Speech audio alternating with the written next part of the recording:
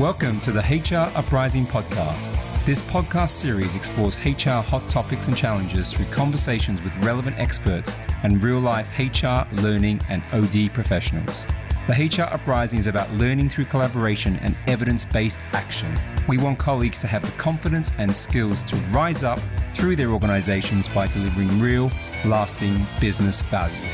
Now, introducing your host, chartered psychologist, experienced change agent, entrepreneur, speaker, and coach, Lucinda Carney.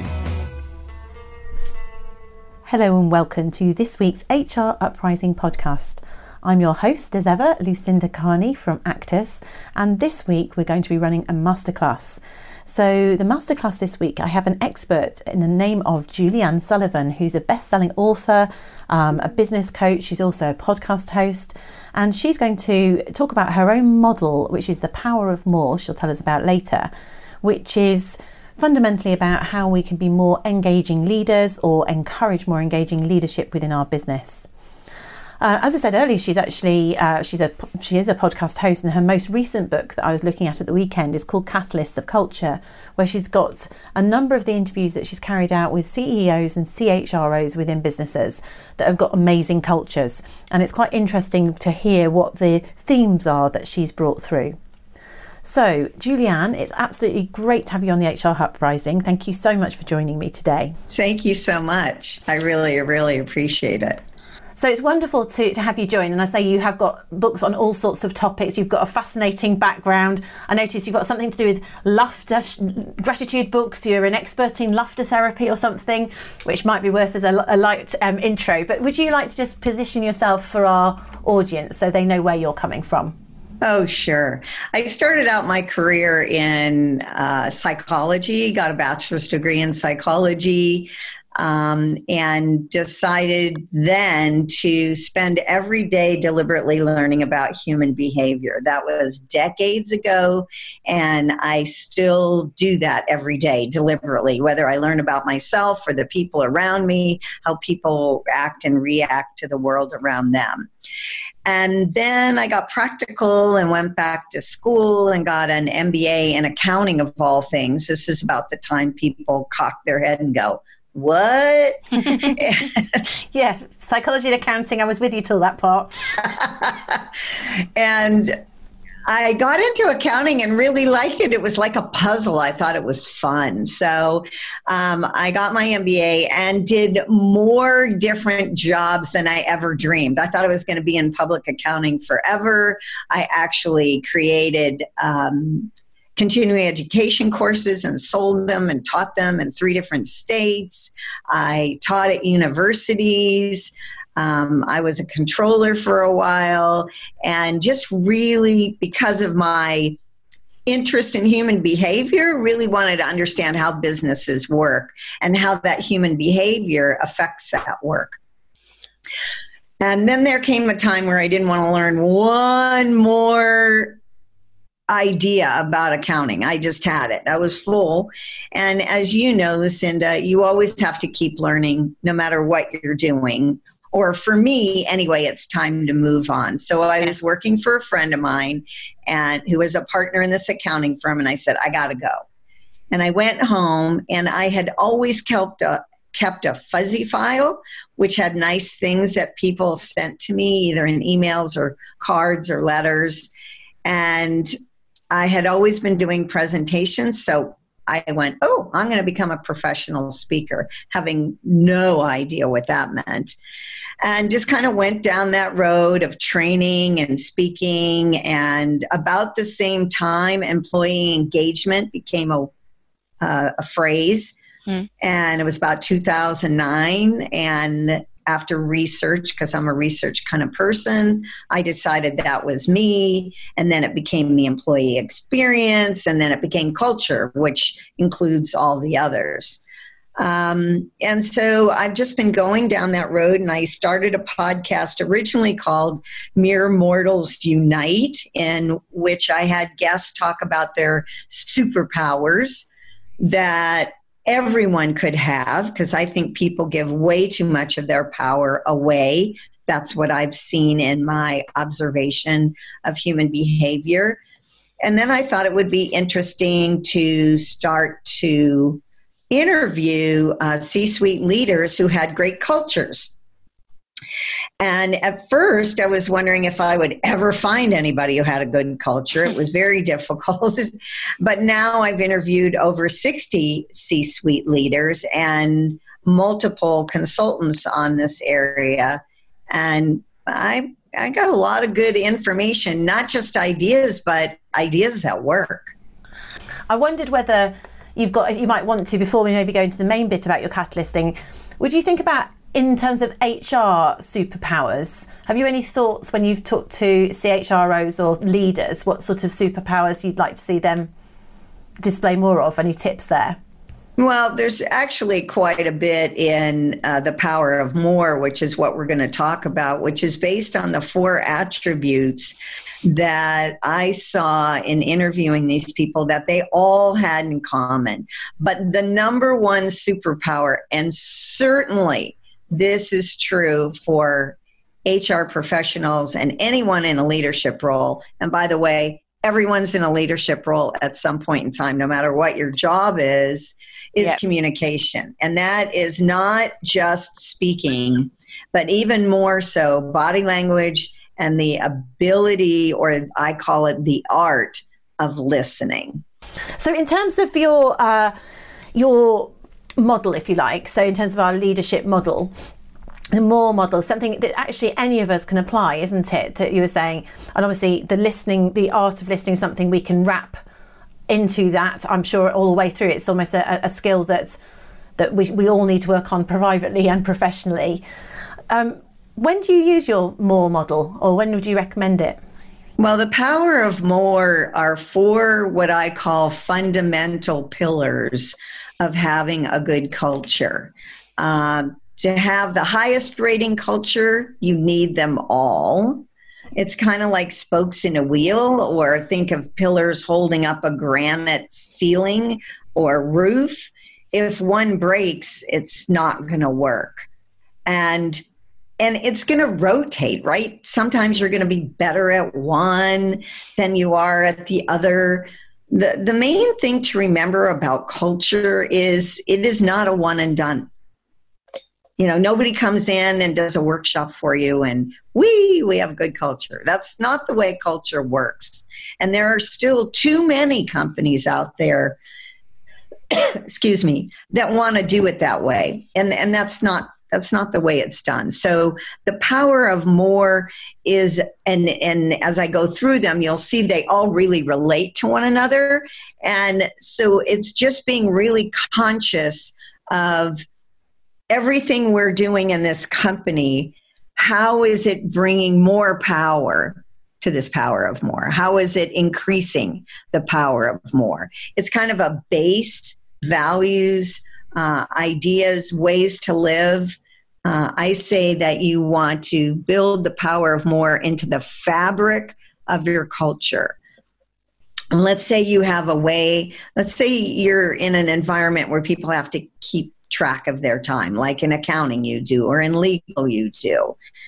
Whatever your system is for that, or your system is for sales, or your system is for contacts, there needs to be systems to make sure that the Power of More, or your values, or your mission statement, or whatever you hold dear, happens every day, forever.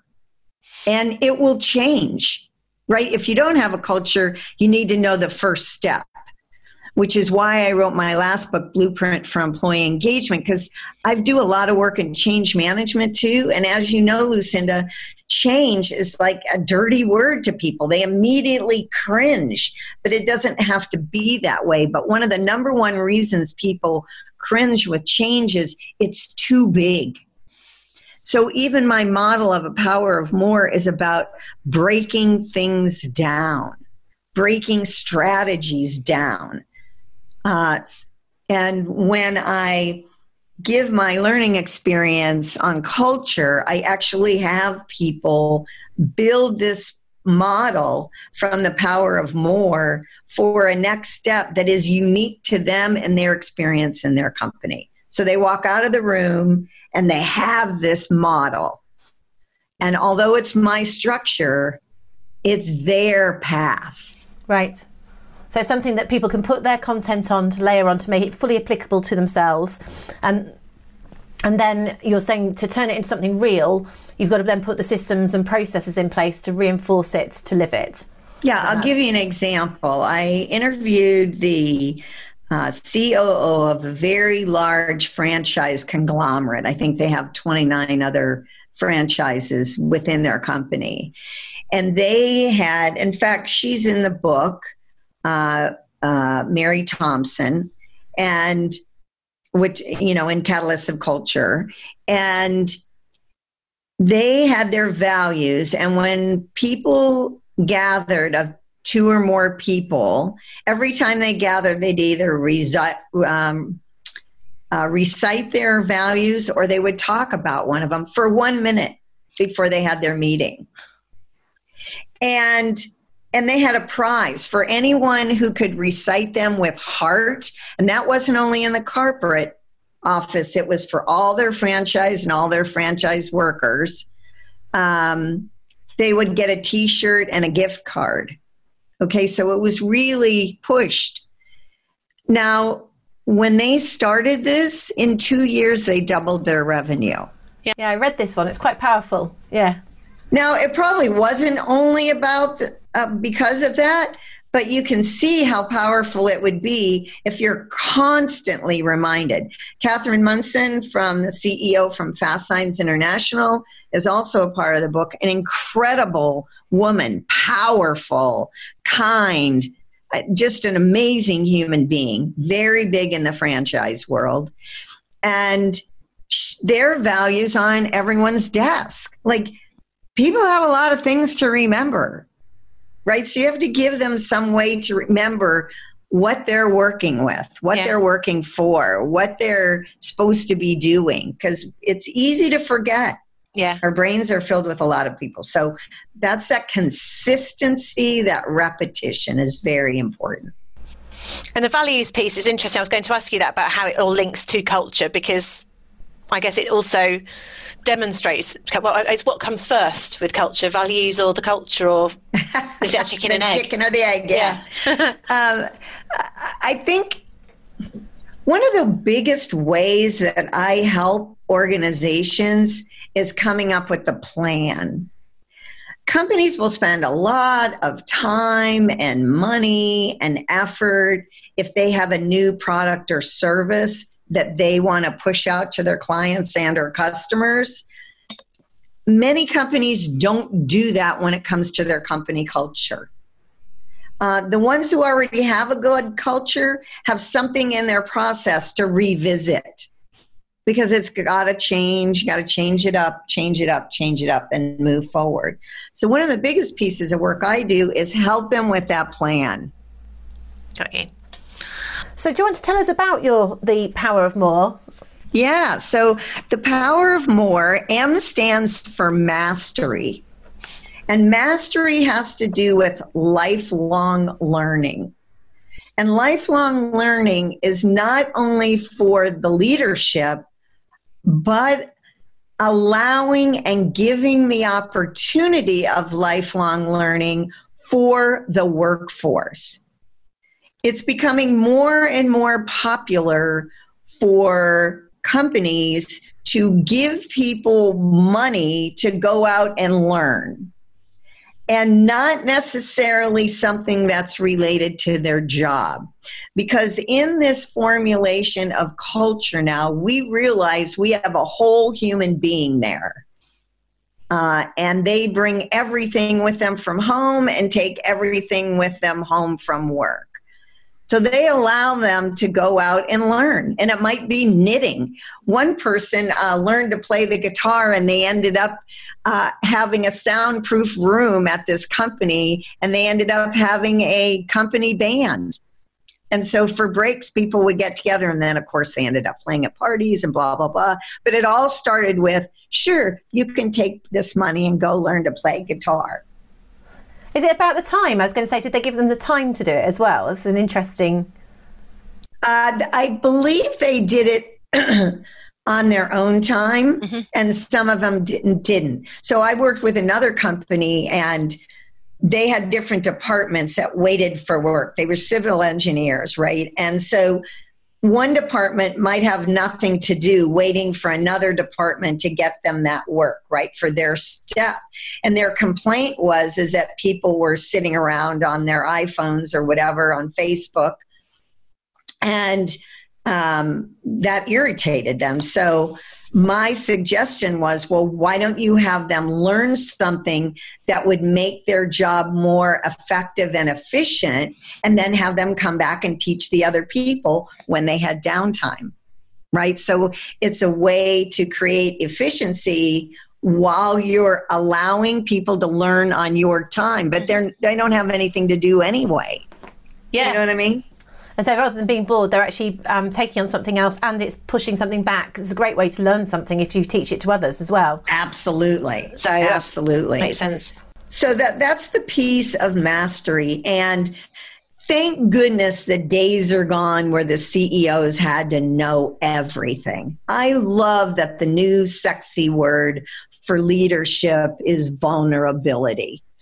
You know, more and more leaders are coming out and saying, I don't do this. What do you think? Is this going to work? Yeah. Like, I don't do this job every day, but you do.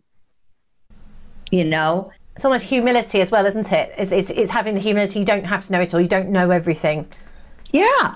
And for, decades and decades, it was just the opposite. So not only is it good for the company, but I think it's a lot of relief for the, C-suite leaders in the world to not have that burden of having all the answers, which they don't have anyway. Yes. So that's mastery. So the next piece is for open-mindedness. And you got to be open to new ideas. You have to, we all are judgmental.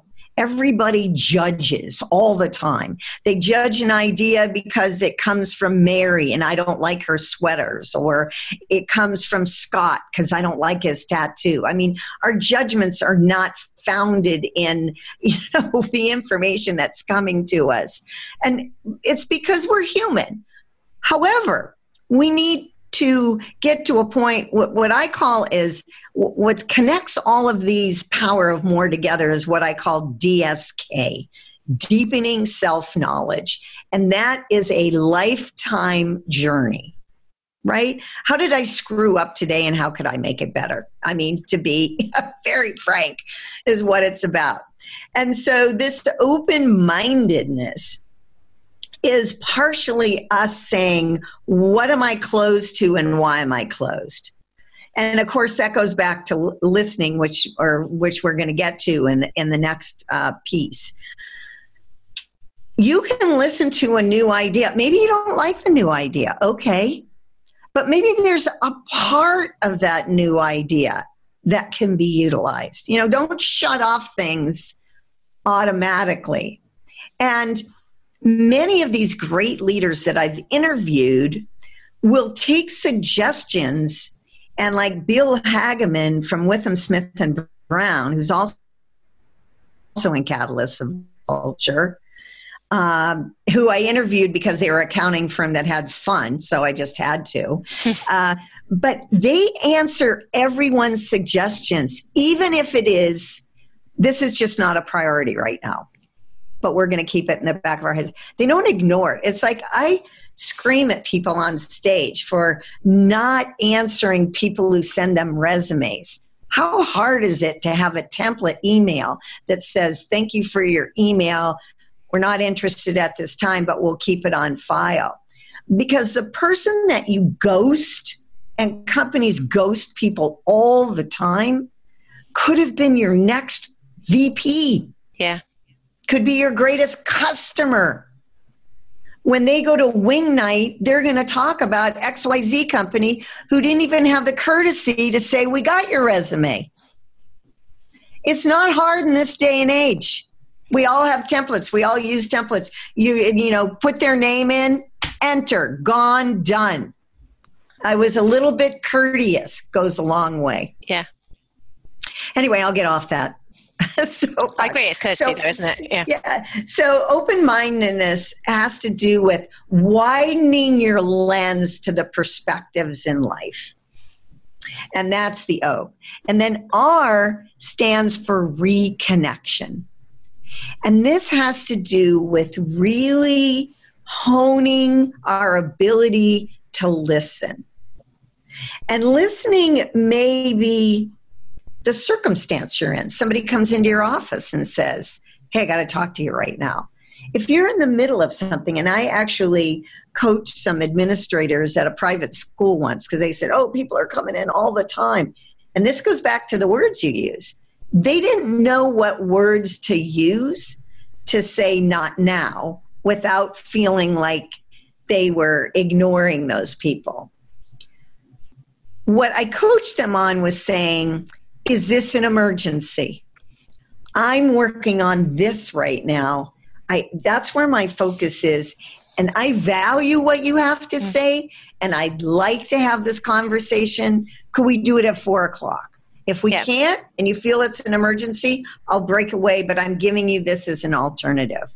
More times than not, people are going to go, oh, okay, didn't know you were busy. What people do sometimes is they let people in, and then they're irritated because they didn't get their job done, and then they don't listen well. So know what your surroundings are when you're listening, and keep blocking out all the judgments you have, and create an environment. And this goes into trust. People aren't even going to talk to you if they don't trust you. A lot of this is about trust, isn't it? And I thought what's very interesting, that whole reconnection, I like that a lot in terms of, it's like a time management thing, isn't it? Because we can allow the interruption, then we're frustrated and we don't respond and then we don't listen, and then you damage the relationship and you don't get, and both parties lose. Whereas actually if you can have that, a term of saying, actually, I need to listen properly to you, I value you, and actually, do we have to talk about this now? It's a really rare response, but actually it makes such a difference to it's the most efficient and effective. Yeah. And definitely does well with the relationship. Absolutely. Yes. Yeah. Listening is really, really key. So we have to, again, deepening self-knowledge, get connected with ourselves, and understand, is this a good time to listen? How am I listening?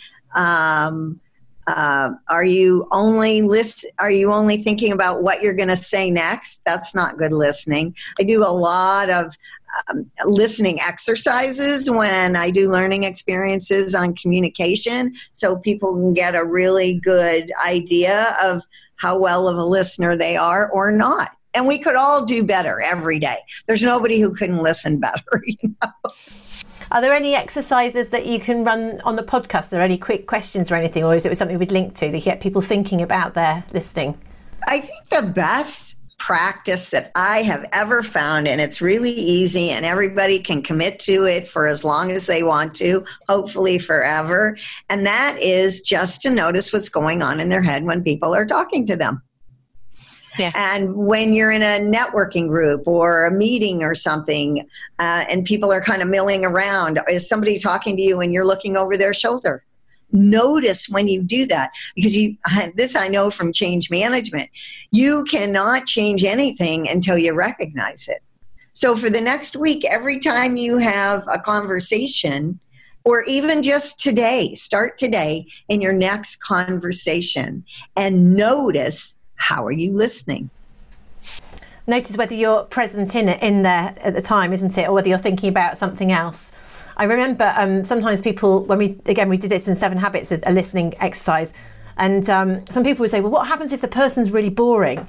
And so for you to think that, you're kind of saying in your head that they're really boring, which is a self-fulfilling prophecy.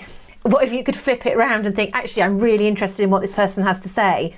And then you stop thinking. As soon as when you're actually genuinely listening, your head isn't talking to you, is it? You're not. You are just listening, and so it goes.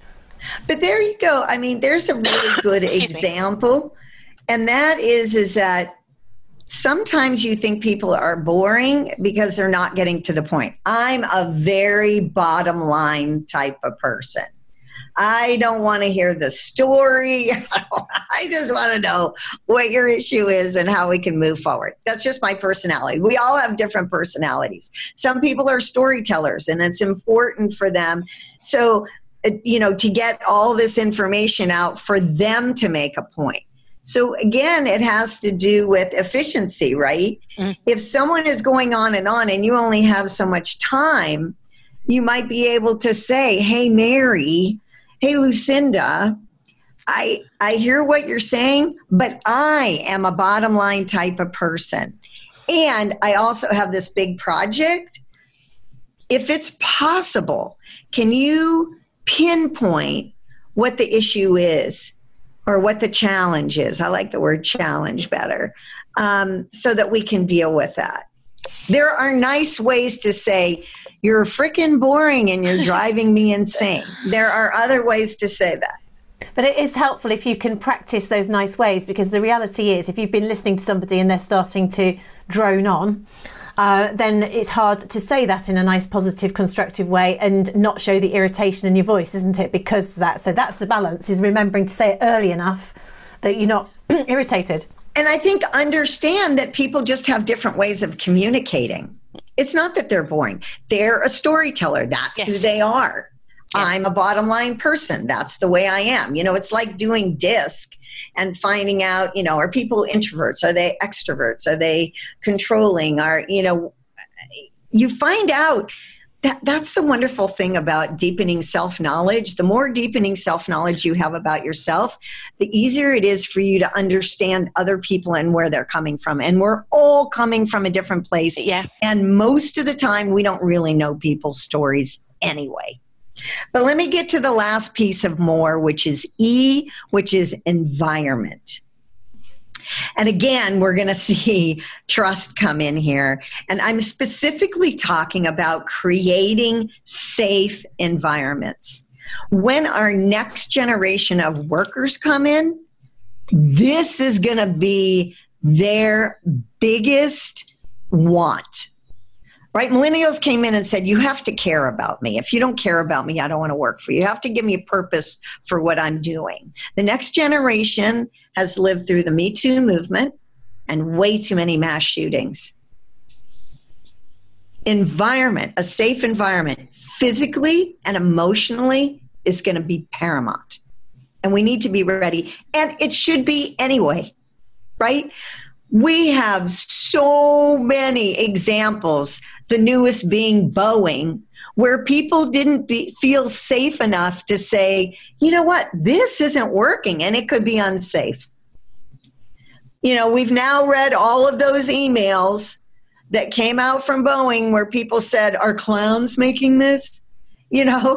So it wasn't like it wasn't known, but people didn't feel safe enough. They didn't have a safe environment so people could come forward and say, you guys, we need to do something. This is dangerous. Now, that's huge, but in any company, that's the way it should be, right? People should be able to come forward and saying this isn't working. Remember, I said the CEO doesn't know everything that everybody does. They don't do all those jobs. Everybody has different jobs. And the most important place, I think, where this should come in is in mid-leadership. Right? Because those people get the least training. Wake up, world. They need the most training. And they get left out many times of leadership training. And I would say in my leadership coaching that I do, communication is 80% of what I do, and it affects everything else. You can see how it affects lifelong learning. You can see how it affects open-mindedness, and it certainly affects your environment. Because if you don't communicate that, I've had several companies, Ashley Winnett, who used to be the head of HR for GM in Australia. We did a podcast together. He's now the global director for talent acquisition for GM globally, which I always attribute to our podcast, of course. And but one of the things he brought forward, and more I see and hear more companies doing this, is having town hall meetings. where they ask people, what gossip have you heard? What do you want to know about? And that takes time. People don't speak up right away because they don't trust the process, right? They don't feel like they're in a safe environment. If I say something, am I going to be the one? That has to grow over time. So if you haven't done that in your company where you've allowed people to come forward and you're making it a new environment, don't expect people to run. You got to give it time. Mm.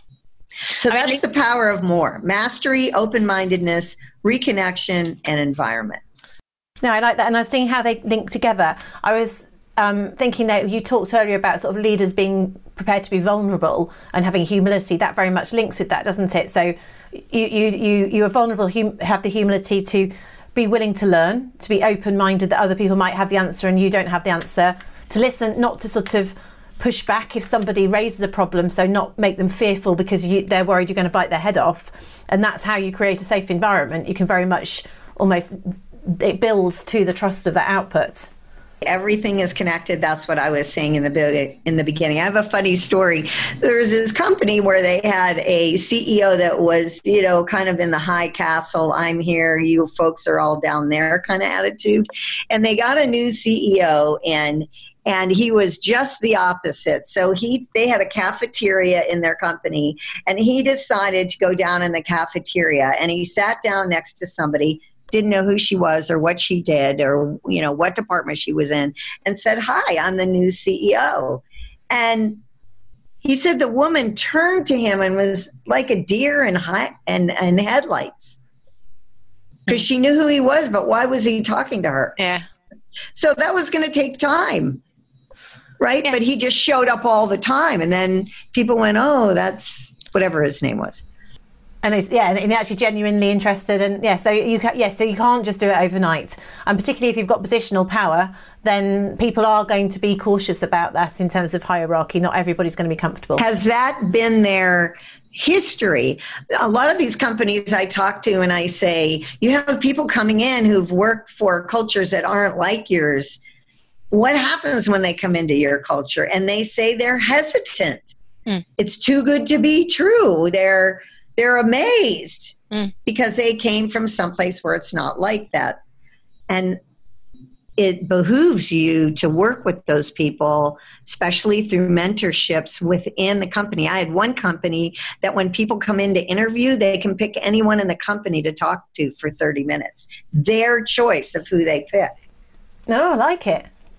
Very creative. So just looping back, I suppose, just getting to the end of our time together, if we're thinking about HR professionals, CHROs or whatever level, to be perfectly honest, if you're an HR professional and you've got some concerns about the power of more, let's say that some of your colleagues around the board table are not necessarily demonstrating that, have you any tips for how you can, whether it's call them out or develop it? What would you say if you're trying to influence that from within? HR used to only be compliance for decades, right? That's what it was about, the benefits, the whatever it was. But it was all about compliance and filling out forms, basically. Now HR has expanded in some places, and what my friend Cheryl Simmons would say is, if you're the head of HR at your company and you don't have a separate department that's culture, right? You got to have a seat at the table with the C-suites. You can't be separate because you can't do anything. Well, I won't say that. I was going to say you can't do anything on your own, but you can. But you can't push culture forward if you don't have leadership with you. And you should be a part of that leadership. If you do have a culture department, if your job description is not just compliance, right, then you find a way to be a part of creating what is going to be that culture. Now, let's say you're a part of HR, a part of your job description is culture, but you're not really given the power to do that, because we all know there's people like that out there, I say you have your space, you have your behavior, and hopefully that will influence the next person who influences the next person who influences the next person. And I am not afraid when I coach people, if they're in a particular place and they really want to expand beyond compliance, and they're not being allowed to tell them maybe they should look for another job. Maybe it's not a good fit. So maybe you are in HR and you want to be in culture, but they pull in someone else for the people officer, and you don't get to be a part of that. But that's the job you want. Go look for it. But I think we all have a great amount of influence, and every person we influences someone else, influences their family, influences their friends. Even if it's just listening more, if you become a better listener, it's like walking around, and I've learned this from being a certified laughter leader and trainer. When you go walk around the street and you smile, someone else is going to smile at you, and then they might smile at someone else who smiles at someone else, et cetera, et cetera. It's almost the pay it forward, isn't it? So you're saying basically we are more influential than we might feel. So don't focus on what you can't influence. Focus on who you can and how you can. Lead in that way. You model the power of more yourself. And ultimately, having tried that with an open mind and delivered it, if you can't get any further, then you can influence where you work. But first of all, try and work on who you can influence. You always got to work on yourself first. Absolutely. We all do, completely. That's great. So, Julie Ann, it's been an absolute delight having you on the HR Uprising podcast. Mine too. And I will dip in further to the book, because I only got it last week. So actually, I was working through it at the weekend, and the few nuggets in there. I really liked the values one that you talked about earlier, and there's a few key ones towards the end in terms of HR professionals as well, CHROs. I'll put links on as ever with our show notes, I'll put links to anything that you've been signposting, Julie Ann, your website, etc. And that way you can get the actual book from if people are interested in knowing more. And I'm sure you're happy for people to link in with you to join your social media. Great. Absolutely. Lovely. So thank you so much. Thanks, Julie. So Julie Ann Sullivan, thank you very much for having you on the HR Uprising. My pleasure. Well, wasn't she a pleasure to chat to? Julie Ann and I carried on chatting long after the podcast recording ended, and she is a great person if you are into collaboration. She's very, very open to collaborating with people, to sharing her ideas, and she's got so much experience. So I do recommend, if you're into linking in, to reach out to her, and definitely, take a look at her book, The Catalysts of Culture. So that's the end of this week's masterclass. And just before we wrap up, I wanted to invite any HR uprisers who are listening to this on release, which is the 18th of May, which is when this should go out, 2020. If you're not already aware, I've got a virtual book launch on Wednesday the 20th. There will be links in the show notes. Do feel free to sign up on Eventbrite if you'd like to join us, or if you're not available for that, you might be interested in taking advantage of the special offer that we've got for 24 hours only on the 21st, this Thursday, for the launch of my book.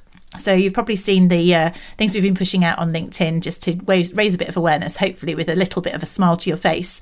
So my book, How to Be a Change Superhero, goes live on Thursday. It will be available in paperback, and it will also be available special price of £1.99 as a Kindle version for just 24 hours. So if you've got a Kindle, then that's a bargain to grab hold of. Hopefully you might find it of interest, and there will also, if you like Audible is coming out in the next couple of weeks as well. And I guess because you're podcast listeners, that might be particularly of interest to you, because you can listen to it on your dog walks, which is when I listen to most of my podcasts and most of my Audibles. The final thing I was just going to mention is that some of you registered, and it was literally just before the lockdown, on my what was going to be in the olden days face-to-face training course, How to Be a Change Superhero. And we have got a date in for September, but whether that will actually run is a different matter. However, we have now repurposed this, and so next week on the HR Uprising podcast, I'll give you more details about the brand new course, which is all virtual, about how to be a change superhero in those terms. So it's a virtual course that if this is something you want to get into more deeply and experience the book in greater detail, then there'll be details on that, with special discounts, of course, for HR Uprisers. So finally, thank you very much for listening in as ever. I hope you are staying safe and sane and rising up together and being highly successful as we go through these strange and hugely challenging times. Thanks for listening, and see you next week. Thank you for listening to the HR Uprising podcast. You can access more information, including resources or links mentioned in the show, at our website, www.hruprising.com. Also, you might want to join our LinkedIn community or tweet to us at HR Uprising. We'd love to hear from you.